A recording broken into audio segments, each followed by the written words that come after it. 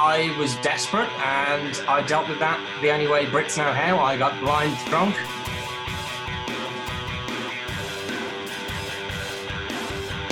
Hey podcast listener, you're about to discover insider tips, tricks and secrets to making more sales and converting more prospects into customers with email marketing.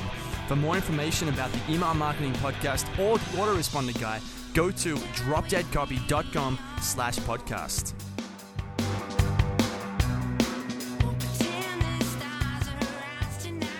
Hey everybody, we're back for another edition of the podcast. I'm David Allen from MakeWordsPay.com, the host, as per usual. And we have a very exciting guest on here today because I think this guy, for lack of a better term, really gets it. He is a specialist in cold outreach. He's really a copywriter in disguise. I don't think he'd really like to be labeled a copywriter. And he's really taken humor and sort of infused it into marketing practices to gain new clientele. And I'm probably going to butcher his name, but John Buchan, welcome to the show. Thank you very much, man. It's Buchan, but don't worry. Buchan, of course. Everyone says it in some way. I sometimes get Buchan as well, which is far. That was my second choice, actually. Well, welcome to the show. I think this will be really good because I learned about you very recently, and I loved some of the things you had to say, and I read some of your Reddit posts and so forth from the past. And I think you're just going to have a very exciting thing because a lot of freelance copywriters, which is a big part of our audience, they're not really sure for a good chunk of time, like how to actually go out and get clients. It seems to be a real big stumbling point. So maybe take us back from the very beginning before you got into all this. What were you doing and how did you end up here? Yeah, so let's see how far I should go back. So I've always been in business. So let me just close this window. I've always been in business. I left school and had an online business. And after a few years, decided I wanted to move to London and worked in digital marketing agencies, basically. That was actually probably my first cold email, thinking about it. I've not said this before, but I just sent a bullet point list of my skills to the top result in Google for SEO agency London, and I got an interview. And wow. Within a week, I got a job. I'd moved down. And then over the next few years, it was a fairly cowboyish agency. I don't know if that's an expression that. So I basically went from agency to agency over 5 years, quitting my way to the top.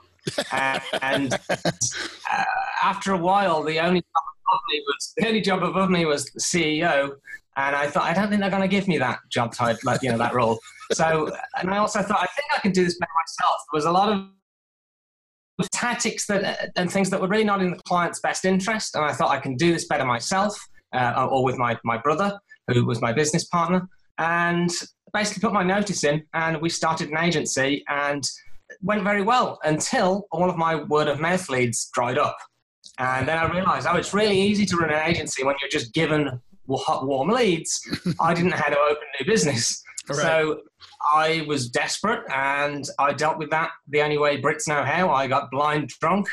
And I just remember, I can't remember most of that evening, but I do remember I wrote this absurd cold email. And in the morning, I was still tipsy enough to think it was a wise idea to send this to very senior people at big brands, very senior marketing people at places like Red Bull and Pepsi and Symantec and these types of, giant corporations. Mm-hmm.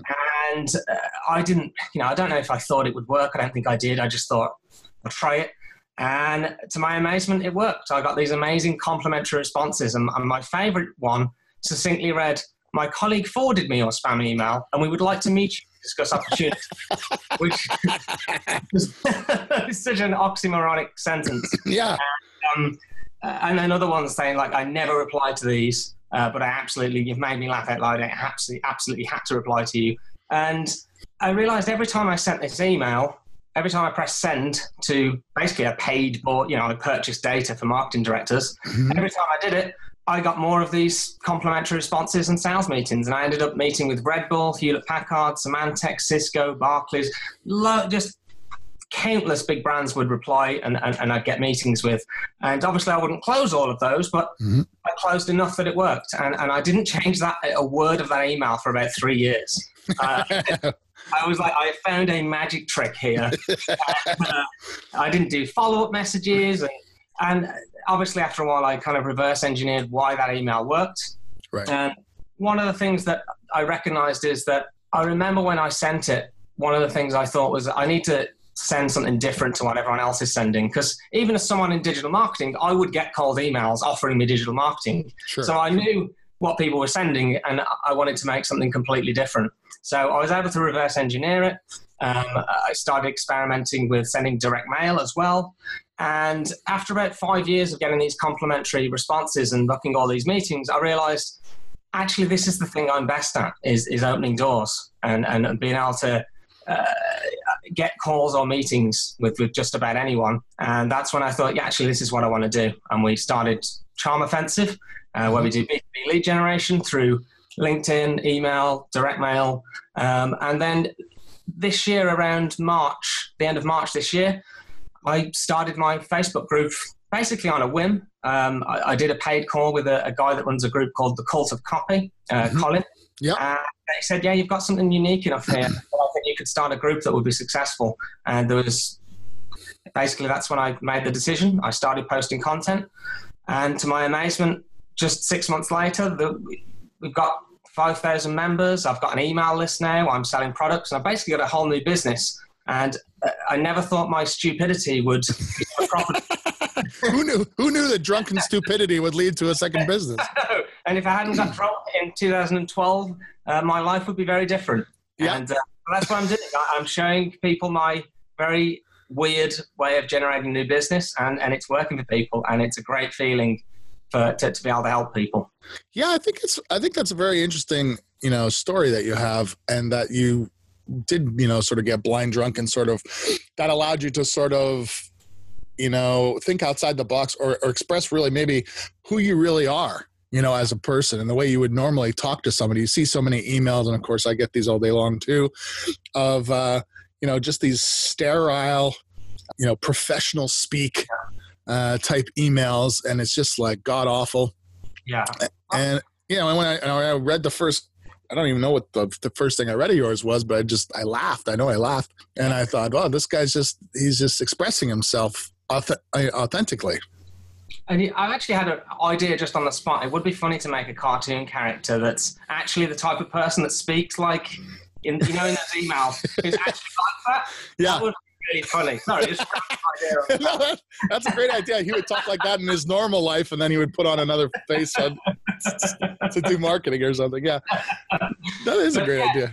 So it was, I came to, when I looked at that email, I realized that, because I never studied copywriting, it's actually something only recently I've properly studied sales copywriting as I come to sell products. Right.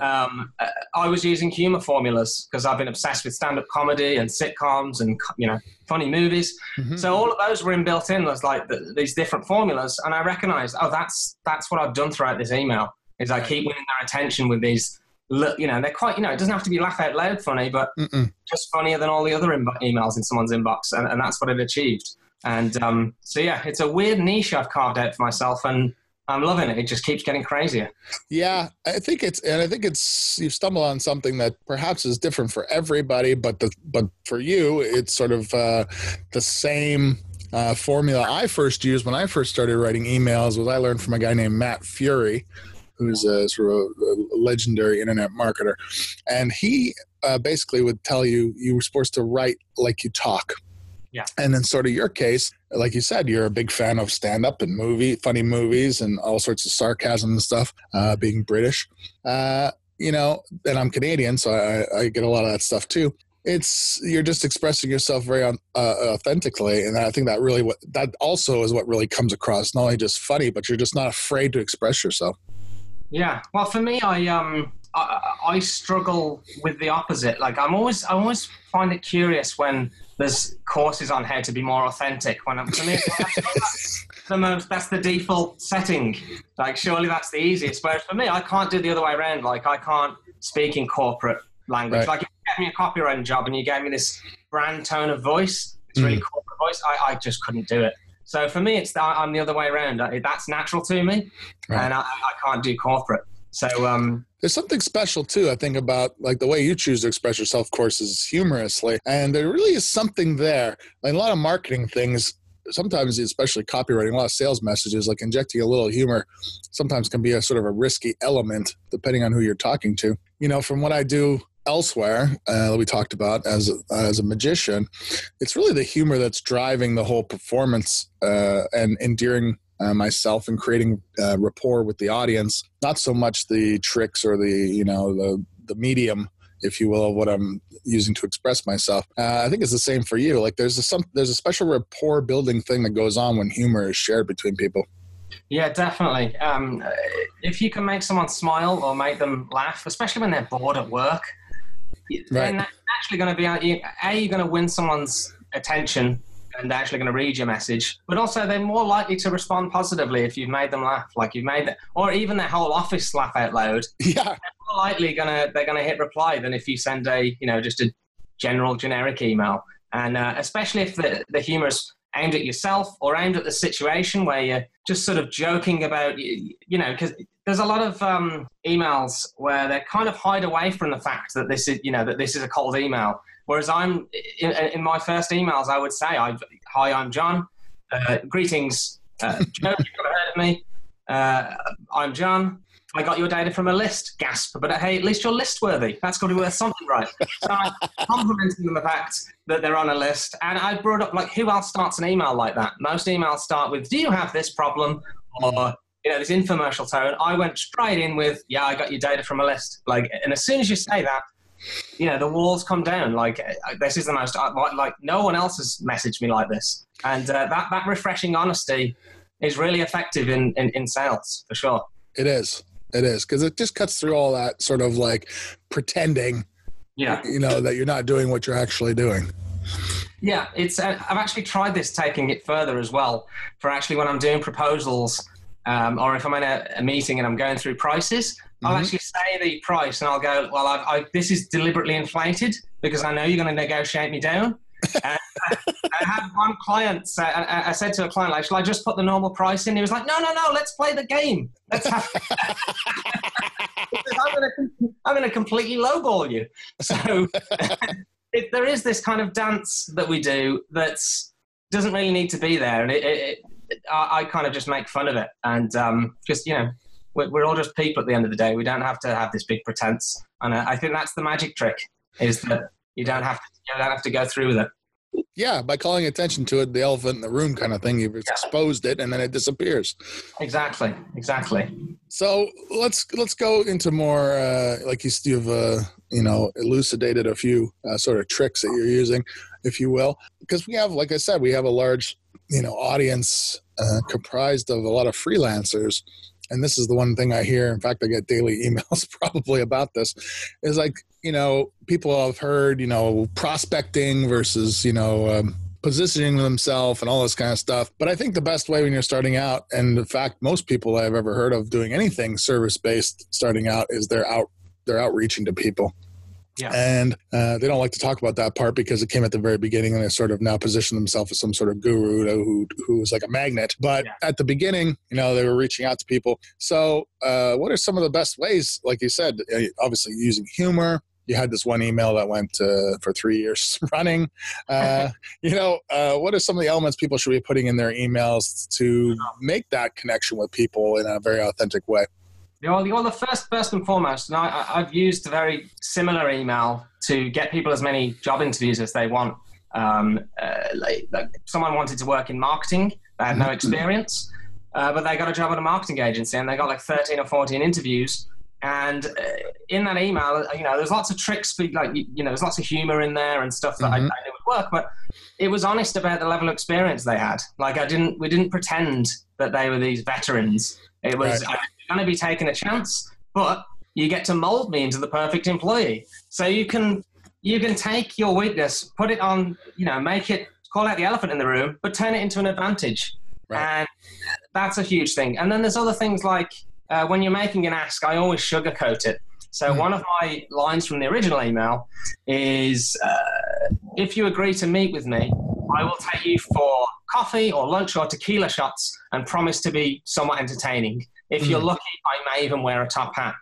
And the way I look at that is that there's a formula of a joke there is called a triple.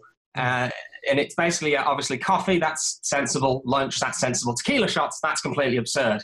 So I was up against loads of agencies that have got much fancier offices, ostensibly better case studies. That sounds better. More staff, better client lists. You know, they had more awards, all that stuff I had as an advantage. But then no one else has offered to take them for tequila wearing a top hat. Like, there's all the other agencies, and there's me. They're going to remember me for good or ill, mostly for good. So sugarcoat your requests. And if it's a phone call, I'll often say, if you agree to a 7-minute call with me, just because 7's an unusual number, I will sweeten the deal by telling you either the lamest joke I know or some random trivia about my hometown that you'll find borderline fascinating. And it just makes that request, so instead of it sounding like a hard sell, you've turned that into, because the job of a cold email is not to sell every feature and benefit of your, it's to sell the idea that a call with you or a meeting with you is not a terrible use of their time. And this turns it into, and I also say, I'll give you some ideas you're free to steal. So with that, instead of it being like, I'm going to be hard sold to, it's like, this is going to be a fun call, and I might get some ideas for free, you know, and he's made me laugh. The more, you know, you can see how that's going to be far more enjoyable, and they're going to say yes to that request over, I'm going to be grilled by the salesman.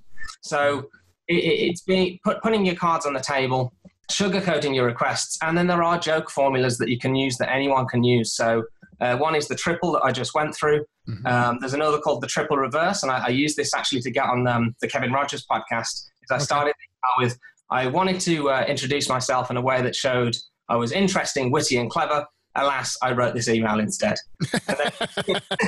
And then immediately you get a smile, you get a laugh, and you're just winning people's attention. So the way it works is you make someone smile or make them laugh, and then you can put your little pitch in. Let me get down to brass tacks, talk about your business. Then you make them laugh again. Then you can do another ask. So basically, you just keep winning someone's attention with these little, you know, fairly, doesn't have to be laugh out loud funny, but just kind of smirk-worthy stuff. That gets their attention. And then when they're smiling, if you think about it as they're reading it, they're reading your requests while they're smiling or they're laughing, they're going to be more palatable. It's like a little grace period or force field that you've created for yourself. And if people want specifics, if you search for Found the Ferret, the hashtag Found the Ferret on Twitter, you've got some people have scanned the letters that I used to send out, which used to scare the hell out of me. I didn't want this message getting out. But now it's good. It proves that it works. So I started sending it as a direct mail piece. If you search for that hashtag Found the Ferret on Twitter, you'll be able to see the exact copy so you can replicate it. Sorry if I rambled on a bit there. No, that's fantastic. That's exactly what we want to know. So you're basically creating these little, like, almost pattern interrupts. You're getting the norm, like most people would send that without those things in there. So they just get this boring email of like pitching your services or whatever. But you've created these little pattern interrupts, like you said, these, which I loved, smirk-worthy sort of little tidbits you're sprinkling in amongst the important stuff, I guess. I think I'd labeled it because I didn't know the term pattern interrupt until I think earlier this year. And as soon as I heard the term, I was like, I think that might be what I'm doing. That sounds like it. And it turned out to be true. And then I coined humor interrupt. I think it's the best kind of pattern interrupt. It's right. You're giving someone a nice feeling remotely. And I think that's the best first impression you can make. And the other thing about this approach is it looks really personable, even if it's not super. I got away with sending the same email, other than the first name changing, for a long time. It kind of just looks personable. It looks like a one-to-one exchange, even though it's not. And there's just a way of writing that resonates. And the other benefit is people respond, and they'll try and make you laugh, or they'll respond in the same informal tone. So already you're talking in a different way. You're not talking in business language. You're talking like you know each other. I think that's a huge advantage. And people actually look forward to the call that you're going to have rather than just agreeing to it. Yes. No, I think that's a very important thing. It's like this, I'm trying to think of the name of the book, but there was a book that came out many years ago where the guy advocated being 100% honest at all times. Yeah. And he said that while that is incredibly difficult, he said that immediately when he was like that, it freed up everyone else to be like that. Yeah. And so that's exactly what you're doing in a way. You're because you're incorporating humor and you're making people laugh and stuff. They're coming back, and it's just more casual and more real, basically. Yeah. And I think a lot of, and I use this especially to get in touch with like the big brands. That was my thing. I really wanted to work with big brands at the time. Right. And I think a lot of them kind of liked that I wasn't putting them on a pedestal. You know, they are just people, and they must get so many emails that, you know, that have scoured their LinkedIn profile to find something that they've got in common with them. And I think people can sniff that out, like, you know, pretending that you like kayaking. What if I do like kayaking, John? Come on, man. You can imagine a scenario where someone's done it once, and then there's the thing, I can talk about that subject line, kayaking. Right. So, and I think they kind of, you know, just like to be spoken to normally. And I think there's like a bit of the assumptive, and I think people kind of like the outlandishness of it as well. It's like it shows a bit of daring. Yeah, and it's brazen. Yeah, it shows some confidence. There might be some positioning there as well. I might be extrapolating here way too much, but I think there's something there in that they just like to be spoken to normally. And it's completely different to the approach where I've seen people that literally are petrified of putting a smiley face in an email. And it's like, I don't know how we got to this point where it's kind of like double lives almost, where people are writing in this weird way. I think it might be PR agencies over the last few decades have taught this kind of double talk. I didn't say that right, but I don't know what it is, but I'm hoping one by one we can make business communication more human. Yeah. Well, I think there's a lot of parallels to a lot of different sort of fields, you know. I mean, this is the same thing that I would think occurs in dating, you know. Yeah. People are looking for the perfect thing to say to the member of the opposite sex to sort of unlock that conversation and get things started. It's almost the same thing because they're looking to say something magical where like the music comes on in the background and your hair blows to the side, you know, and you sweep that person off their feet or whatever. It works much better just doing kind of what you're doing, which is just being real and just talking like you would normally talk and just not putting it on a pedestal, just saying, hey, what's up? Here's the deal, you know, here's who I am. Shows confidence. I think, people can detect when you're being tentative and hesitant, and it's not an enjoyable exchange. Whereas this, not everyone's going to like it. Like I did get a response once, and this was recent. I think this was this year, and where I got a reply saying, "Congratulations, this is the worst sales and marketing email I've ever received." Before I could even reply, a minute later he sent a follow-up saying, "But the irony is not lost on me that I've replied to you." Which I just thought was brilliant. So I think people are worried about getting those negative replies, and my response to that is, well, if you're sending cold emails, you are interrupting someone's day. It's not as bad as a cold call, but so no matter what you do, you're going to get some replies like that. But if you do write in a more human way and you are trying, adding some humor, and especially if you do personalize a lot more, you have a much higher chance of someone replying positively to you. And also for me, it's self-selection. Like I have a really silly LinkedIn profile of me, I'll admit, photoshopped rescuing a basket of kittens and a baby from a burning building. And people have said, aren't you worried that people are going to go, I'm not dealing with him, he's clearly not professional. And for me, it's like, no, that's exactly the point. It's self-selection. If someone does have that opinion, I don't really want to work with them. I have standards. Like my detractors, I have standards too. They're just different standards. And the boring people can go and work with other boring people. B2B doesn't have to be boring to boring, is there? Yeah, boring to boring. That's a good way of putting it. Exactly. John, what are some reasons, if people want to get some of the teachables of humor down and they don't want to seem like a vanilla milkshake, what should they be reading? What should they look into? Well, first and foremost, the group on Facebook called Charm Offensive. I've heard they're good. Yeah. Yeah, they're not bad. They're not bad. That's right. I'm not sure entirely if they're fly-by-night scammers. And I heard he saved a bunch of kittens from a burning building, so he can't be that bad. Allegedly.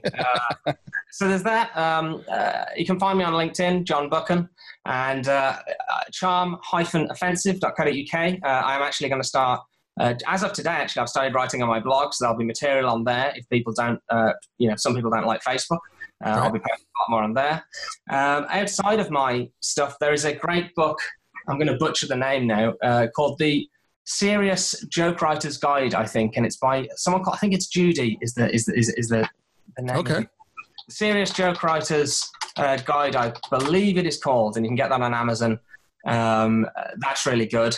But really, the best thing is to watch stand-up comedy more, watch comedy more, and it kind of, the more and more you watch it, the more ingrained those sort of, punchlines will become, and the formulas will just become natural. That combined with, going to the Charm Offensive group and learning the sort of humor formulas, you'll start to, and just writing more, just practice writing. You'll get better at it. So that book from Amazon, join Charm Offensive and watch more comedy, and you'll be able to, get better at writing in this disarming style for sure. Or just rip my letter off, or just and just rip that off and change the references slightly. That can be your shortcut if you insist, but I wouldn't recommend that. Who are some of your biggest comedy influences, John?